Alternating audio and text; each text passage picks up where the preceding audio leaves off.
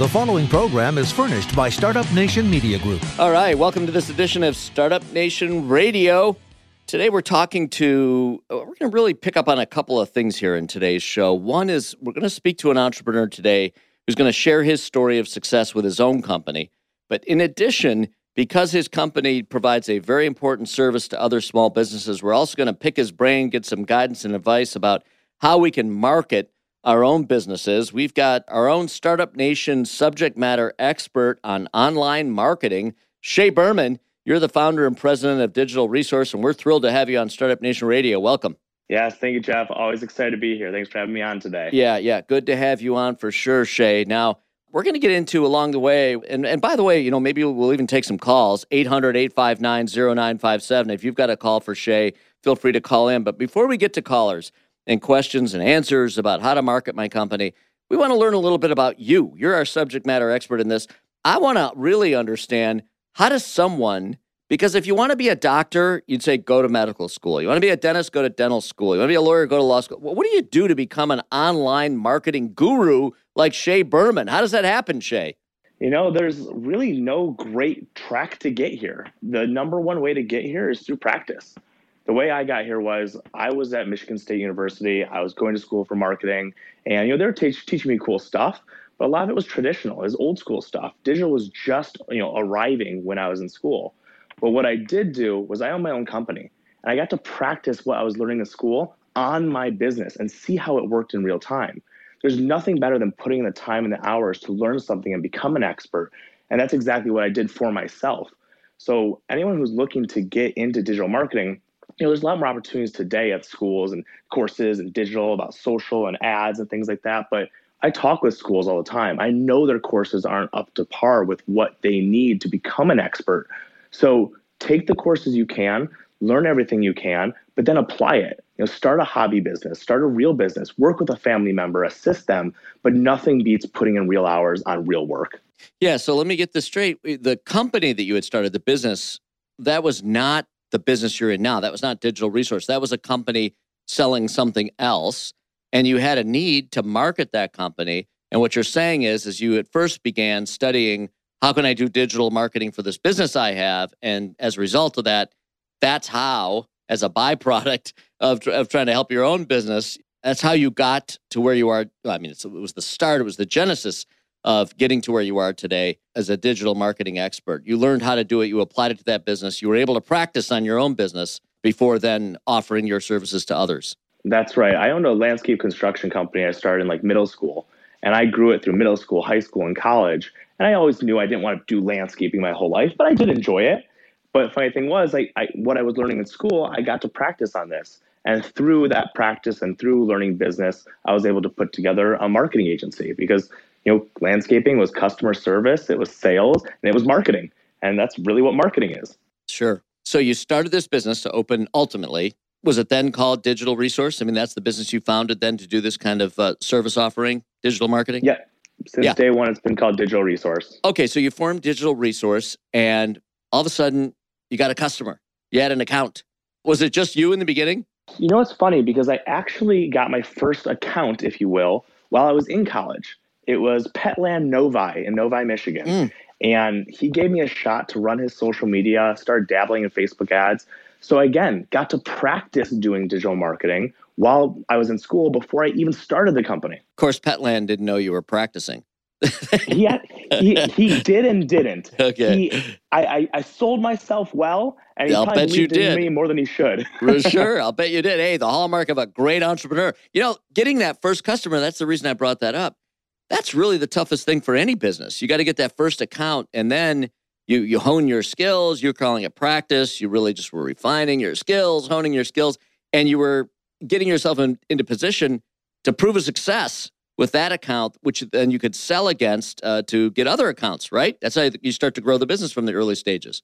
Yeah, that's right. Petland had no clue what I could really do. I made promises, but fortunately enough, we made him the number one location in the world within less than 12 months. And it was an amazing testimonial just because of that. I got to tell you, just hearing you say that, here you were, this is entrepreneurship.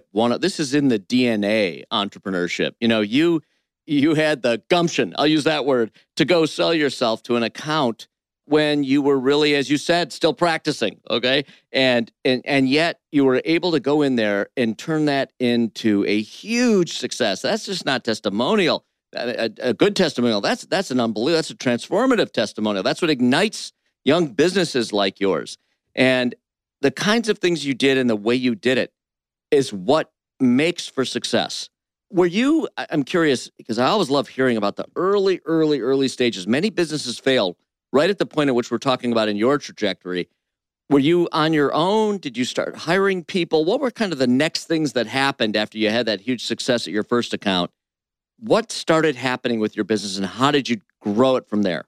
Yeah, it was just me for about the first 2 years. My job was to sell. My job was to deliver the product, was to manage the accounts, to do the accounting. Like, I did everything alone. And Jeff, kind of going back to what you said, some people say fake it till you make it. My philosophy in life is there's always a way.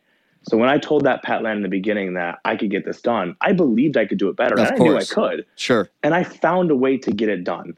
And I believe that any great entrepreneur can find it in them to figure out what to do. So for me, when I started Digital Resource, I knew that I could find clients by knocking on doors, just talking to people. I went cold calling, knocking on 50 to 60 doors a day physically and walking in and meeting them in person.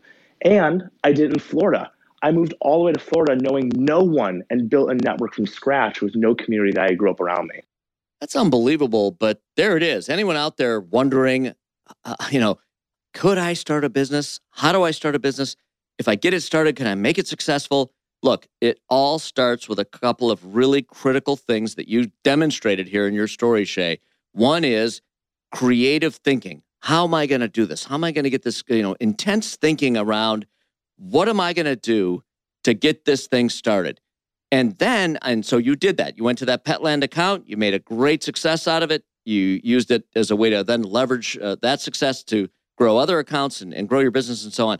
But you also went down to Florida and knocked on 60 doors a day and cold called and beat the pavement and shook hands and did the hard work that it takes, the sweat that goes into making it go. You combine those two things together, that passion for success, that strategic thinking, and then going out and doing the hard work.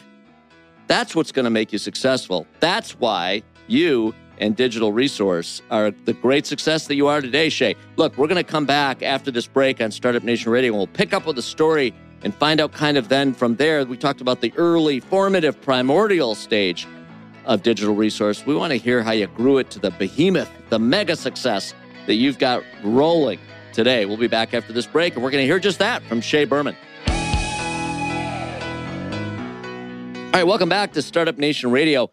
Got Shay Berman on with us today. I'll tell you, this is a great opportunity. What we say at Startup Nation is we want to inform, but we also want to inspire. And so we try to put those two things together. We got it going on Startup Nation Radio today. We've got Shay Berman, Digital Resource. We're hearing about, Shay, your success story with your own company and how you made it happen. We heard about kind of the early formative stage of your company.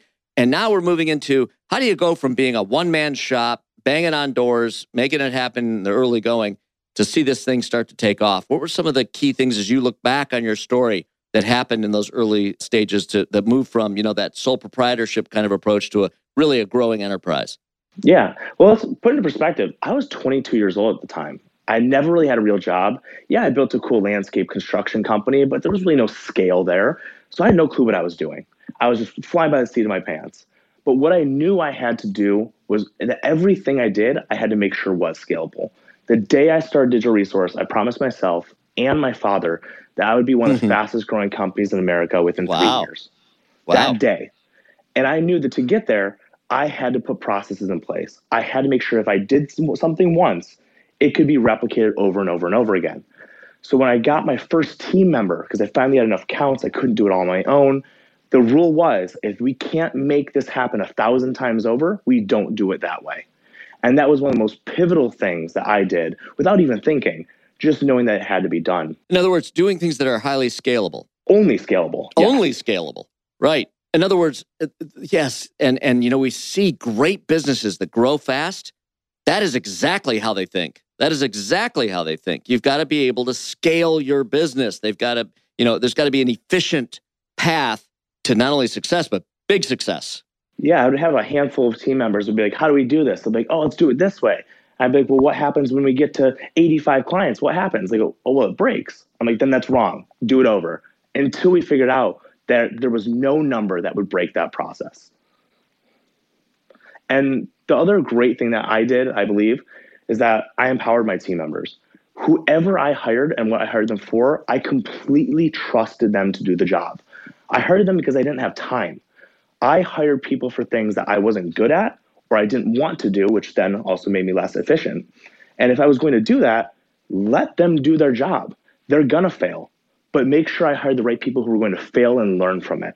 So I never micromanage. Every time I hired, it was off my plate. I didn't think about it. If a problem arose, we talk about it. If it became a problem over and over again, obviously we know there's a problem possibly with the systems or the person, but I was super fortunate that I chose the right people. They took their job very seriously. They ran with what they needed, and we built the company without really too much of my oversight. And even today and all through today, my oversight is extremely minimal because I have to trust the people I put in place. Well, I got to ask, and it begs the question. I mean, first of all, you can't scale without that. So going back to scale and going back to getting the right people in place and then turning them loose to do their thing, it's not quite that simple. Number one, you got to pick the right people. So I want to know, to fit your culture and your objective, to scale quickly and let them run with it and do their work. And that is the way you grow exponentially. You can't do it all, only so many hours in the day. You got to entrust your people to do at least part of it, if not the majority of it, as you grow. So I've got to ask, A, how do you pick them? Some key hallmarks you look for. B, did you and how did you? Was there any secret sauce to how you educated them? And C, while you didn't provide direct oversight, there had to be some, either milestones that you set. How did you manage just against the objectives of where you wanted to go with all that, and to understand whether they were performing? Well, I think the first thing is that I grew up in a family where my mother was very psychological thinking. Like she thought everything out, and every move she made, and I learned to do that. I also went to school for psychology before I went to school for marketing. So I learned to know people and read people extremely well. So give us an example. What do you mean by that? Break it. I mean, where the rubber meets the road, what does that mean? I think it's, over my years of life, it's something that I, kind of inherently can pick up. I don't know if I can, spot them, but I can know what people's physical cues are. I can understand how someone does and doesn't look at you directly and win. I've learned to pick up on things like the interview process that really take a lot of experience to do, because my whole life I've been picking up on those things. I'm just always really in tune with that. Okay, so you were right. You were intuitive. You were good at picking up on who was going to meet your objectives and perform really well and so on. So you were good at the interview process. But what were some of the key things you looked for? Some things that would jump out of you like, this one is a winner. People that wanted to succeed. People that wanted it and were extremely hungry. People that weren't afraid of a vague job description.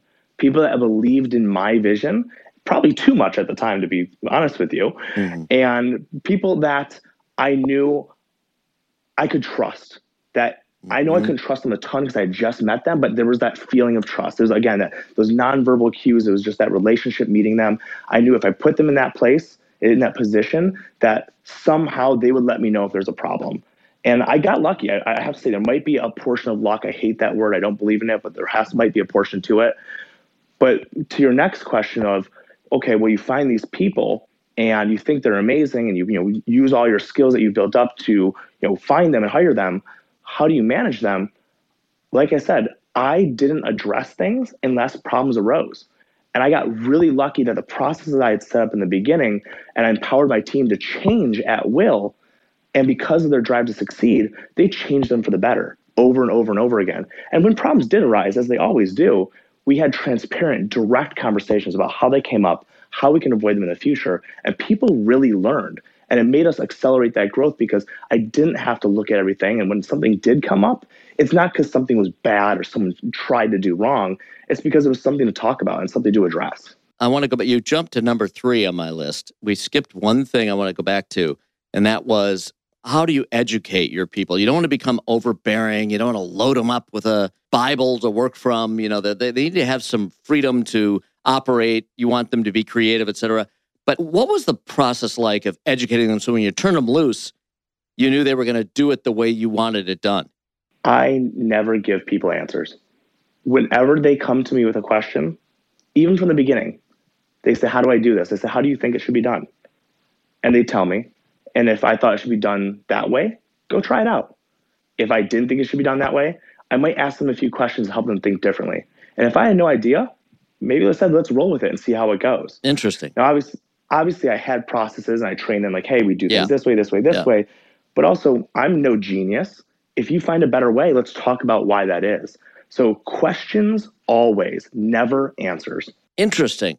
Now that is novel. Maybe it's not so novel among those who succeed, but it's novel thinking. Again, it's kind of the differentiated thinking that puts you in a spot. It underpins why you're successful. That's for sure. That's really interesting. And what it does also, I'll bet every now and then some really good ideas came out of that where you said, wow, I didn't even think of that. That's a better way to do it. I like that. Go run with it. I'm sure that happened a lot. Yeah. Every single day and still today. Yeah. I have 95 team members right now. There's no way I can be smarter than that collective group. I have to unleash their power if I want to continue to succeed. Right. But the point here is if there was always a cookie cutter answer to every, how do I do this? Well, see here in the employee handbook under, 1Z here, take a look. It'll tell you right there how to do it. Instead of boxing them in with some formulaic, systematic, follow the book kind of approach, there was some room there to think and be creative. And I'll bet, too, some of the stars that are probably still with your company today and have made major impact on your company across time, they emerged because you told them to think, be creative, use your mind. Let's hear what you have to say. How would you solve it? Right? Those are the people that emerged as great contributors to the company and grew with the company.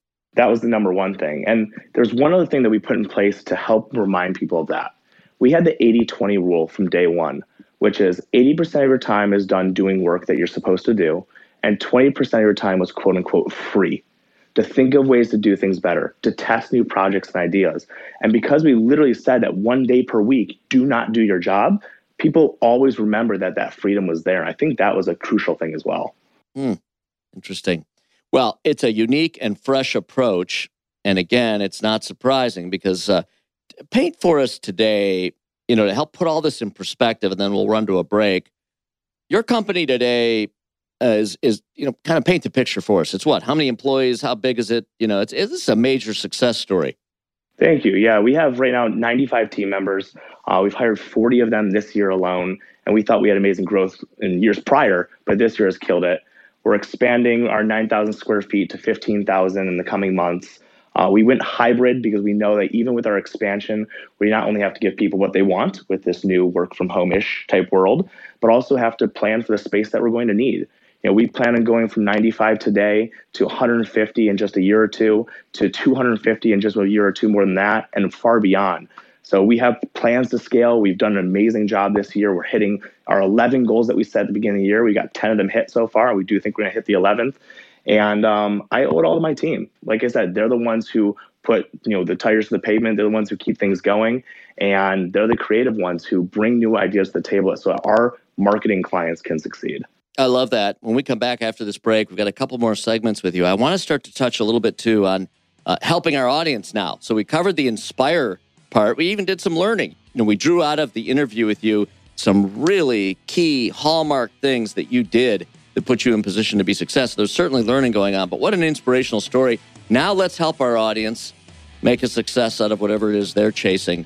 And digital marketing is just a critical component. If you don't have that, frankly, you don't have anything. So let's come back after this break, Shay. Roll up the sleeves. Let's go to work and help our audience make success out of their big dreams. You in? Let's do it. Okay, right on. Back with more in a minute on Startup Nation Radio.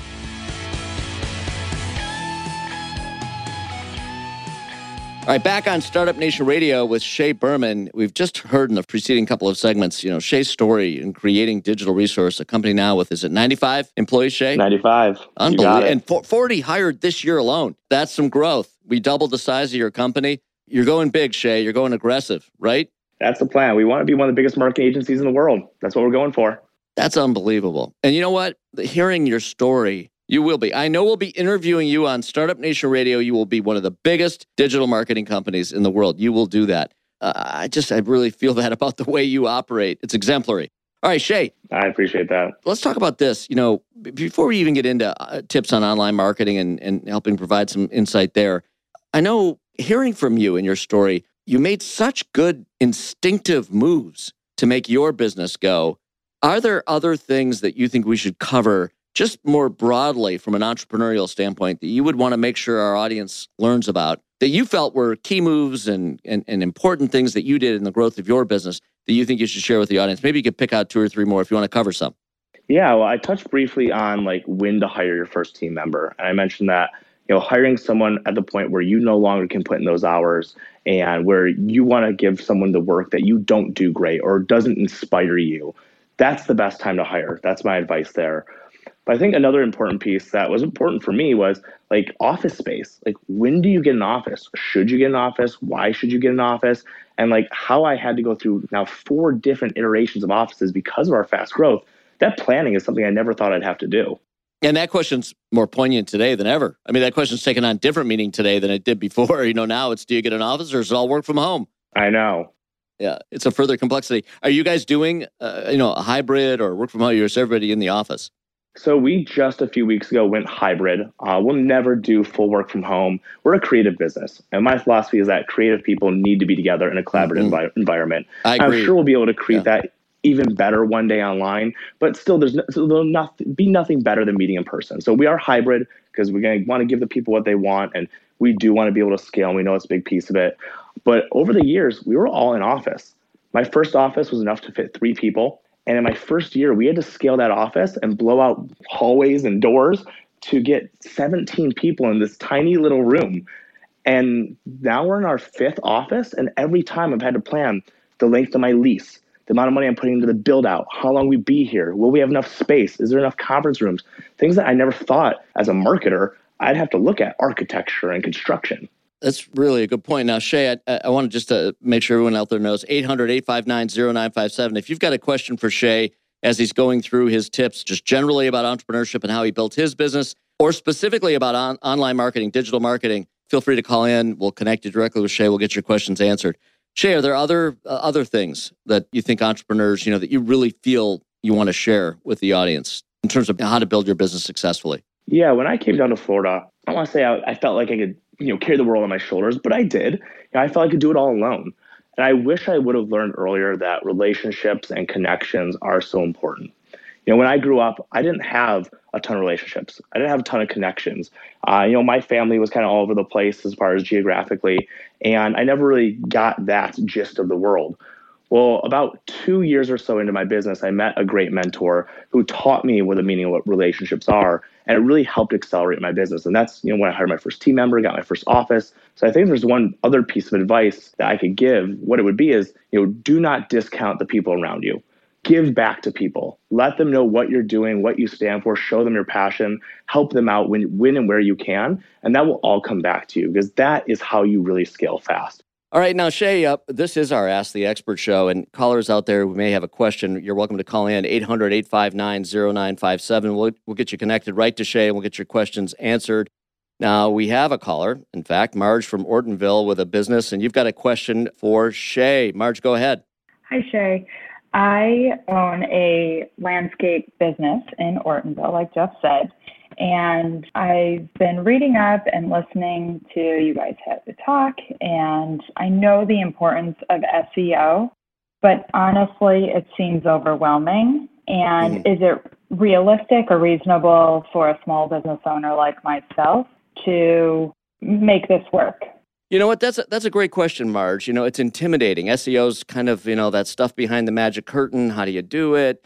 When you're a gardening expert, a landscape expert, whatever it may be, or a photographer, a graphic designer, that doesn't mean that you're ready to be a small business owner who can do their own SEO or their own online marketing more generally. Shay, it's a good question. I mean, really, can a small business owner practically move the needle and get things done with respect to SEO as a small business owner, knowing really nothing about it, going into it and having to learn everything and learn on the job? Or should they really just invest in an agency? And I know it's a bit of a skewed question because you happen to own an agency that does this work, but I know you're going to give us a fair answer, an objective answer on what she might be able to do on her own and then where she crosses that threshold into really needing to use a service like that, which you can provide.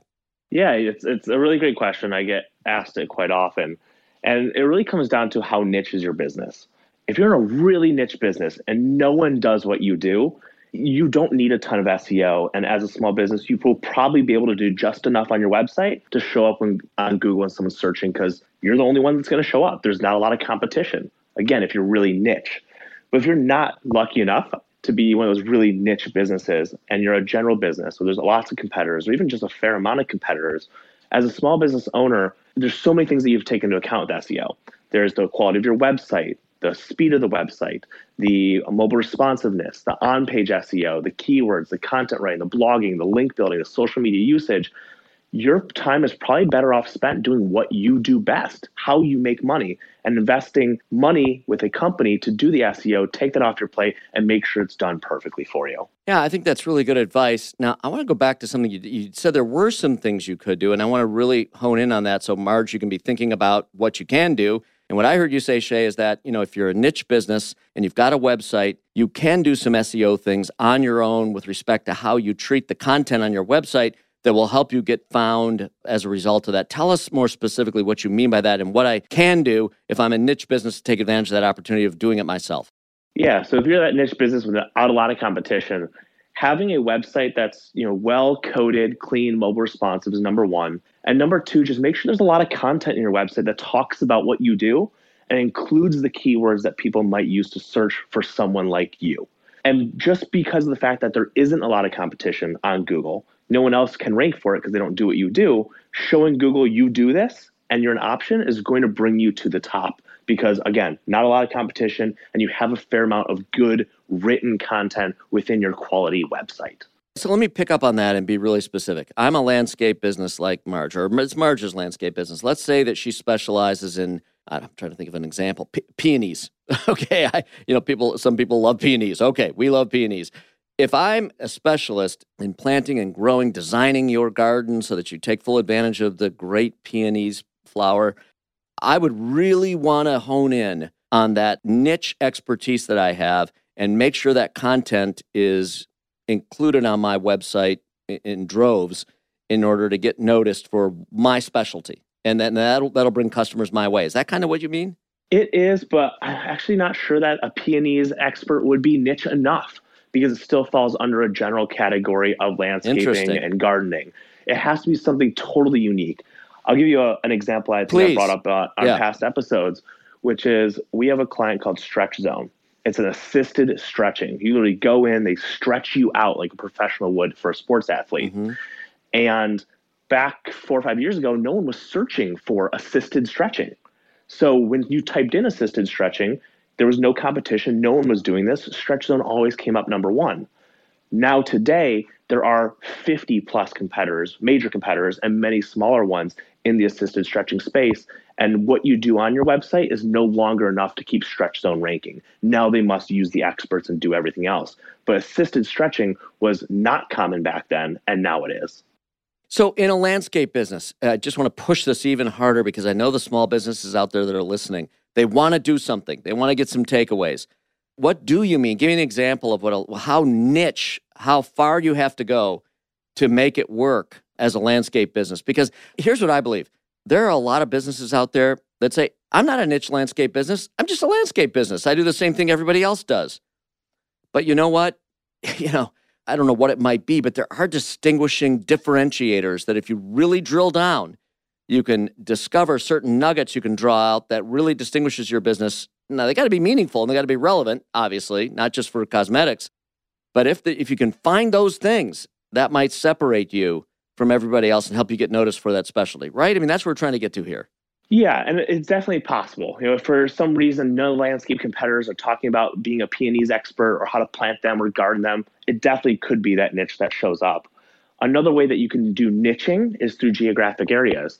So there's certain neighborhoods in Michigan, right? You have subdivision names. And if you have a subdivision with 500 homes in it, and you really optimize your website and write a lot of content about how to landscape or garden in that specific neighborhood, you may just pick up clients in that neighborhood because you're talking about it and they're searching for a landscaper that services that area. So niche could also be an area that no one else is servicing. There we go. That's really helpful. Thank you. Thank you for sticking with me on that. I wanted to make sure we delivered to our audience something they can do, a takeaway. And there you go, Marge, you've got it. All right, we're going to run to a break. When we come back, we got more with Shay Berman. He's our expert.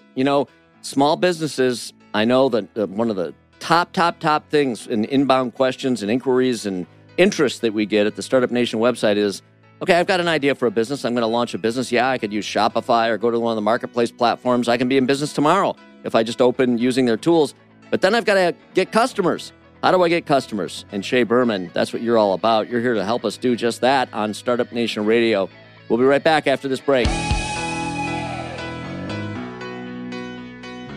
Back with Shay Berman on Startup Nation Radio. Shay, we're talking about a couple different things today we wanted to use our time with you to achieve. One was really to learn more about your story. The other was to, just get a little expertise and guidance out of you as it relates to helping our community grow their small business out there. We just talked, we took a call from Marge from Ortonville, and that was very helpful. But I want to, in the last few minutes that we have together, Shay, I want to return to really a focus on your story, which is an amazing one. You're this kid in college who came out of that with a business idea. You were able to leverage the success of a major first account and grow now a significant business with already lots of success, but even more so, lots of potential. And that's the part I want to focus on now. You've now got this thriving business. Where, in your mind, when you think strategically about 2022 and beyond, where do you go from here with your business? Yeah, I think a lot of the focus is on scalability. We've built a system where we have great team members, great training, a farm system to bring people in. We have clients that come on board every single month and a really great way of finding those clients. So we need to figure out how we can scale, continue to keep the same great quality of service, and make our company even more intelligent, from our people to our processes and the tools that we use ongoing. So 2022, what it looks like for us is we just went fully hybrid, and we're going to be continuing that on, forever from here on out. We're expanding our office to a second floor, almost doubling our square footage to be able to handle the growth. And we're looking to make a really big acquisition this year of at least one, if not multiple, other digital marketing companies that already have a similar model to us that we can put right into our system.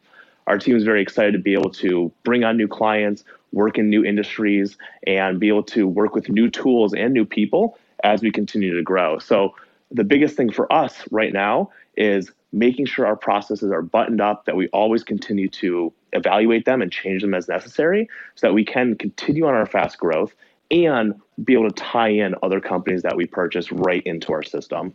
Yeah, and you talk about scale. And when you talk about scale, really we're talking about, how do you grow rapidly now? It's both art and science, and it's a real skill managing scale, because you're going from you and your small team that you've got direct management and oversight over, and now you're putting the future of your company in the hands of a bigger set of people at your company that you have to entrust to do the kind of quality work that is required in order to keep you separated from your competition and to keep you guys as the go-to source.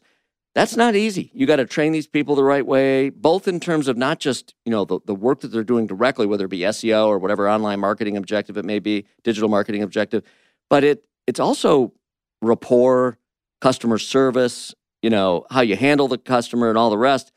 That culture that also comes as part of it can be lost in the process of scaling. I know that's on your mind, and that's a real art. How are you incorporating that into your thinking? So I've been thinking about this for years and preparing me for it from the beginning. And that's how we have actually scaled to where we are today, which has not been easy at all. But it's come down to two things. It's come down to empowering all of your team members, from management all the way down to the bottom, and allowing them to create the culture. So over the years, I started out being really involved in the business. I was working the day-to-day. I was talking with clients. I was doing the work. Like, if there was a question that had to be answered, I could answer it. Today, there's very few questions that I can actually answer with 100% accuracy because I'm not in those weeds. Mm-hmm. And sometimes when you're scaling a company, your team could feel like that's abandonment, really. And in my early years of starting, they felt abandoned. They felt like, why isn't Shay involved? Why doesn't Shay know these answers? Like, where's Shay at?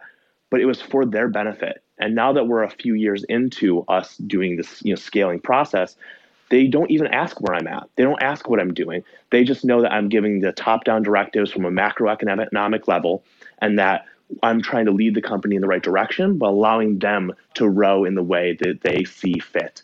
So they've continued to create the culture. They've taken it from me, and they kind of use me as a guiding light, but they know what they're doing. And I think that's been one of the hardest parts, is not letting your team feel abandoned while you try and pull away and empower them and give them the confidence to be successful in that way. I think that's well said. And I think another thing that I heard you talk about earlier, is the way you managed and created a culture and an approach to your core team that now, they've now got the DNA and now they're going to be those overseeing and managing, that kind of middle layer of management, whatever you want to call it. I hate all that stuff. But the reality is, those people that have been with you now for a while, they've got the culture in their DNA and they're going to be extending it. They're the ones now that are largely going to be interfacing directly with the team members as you grow, right? So you've got that solid foundation now. Yeah, exactly. We have that foundation in place, and I trust my team to make the right decisions. Right. And there's one of the philosophies we live by is do the right thing. And I know that my people do the right thing. So when it comes down to what decision do we have to make, it's not which one is it, it's which one is right. Yeah. And that's allowed them to get really empowered among the many other philosophies that we have that we try to live by every single day. We're not perfect, but by trying to live by these philosophies, that's the guide that helps us. That's great. That's really great. Well, listen, Shay, congratulations on your success. Thanks for sharing your story and your wisdom. We look forward in 2022 to continuing our relationship with you and bringing great value to our community by extending your wisdom out to them through Startup Nation Radio. We really appreciate it. Hey, listen, happy holidays. Happy New Year, Shay. I know 2022 is going to be amazing for you, and we look forward to continuing to share your story and your wisdom with our audience. Thank you, Shay. Thank you for having me on. Thanks for allowing me to tell my story and for being a part of Startup Nation. It's been great so far. I'm looking forward to 2022 together. Right on. And for those of you that want to reach Shay directly, Shay, how do you want them to do that? yourdigitalresource.com. Check us out also on our social media channels, Instagram, Facebook, Pinterest, you name it, we got it. See you there. Right on. All right. Thanks for being with us on this edition of Startup Nation Radio. We'll be back again next week. Until then, get out there and start it up. The preceding program was furnished by Startup Nation Media Group.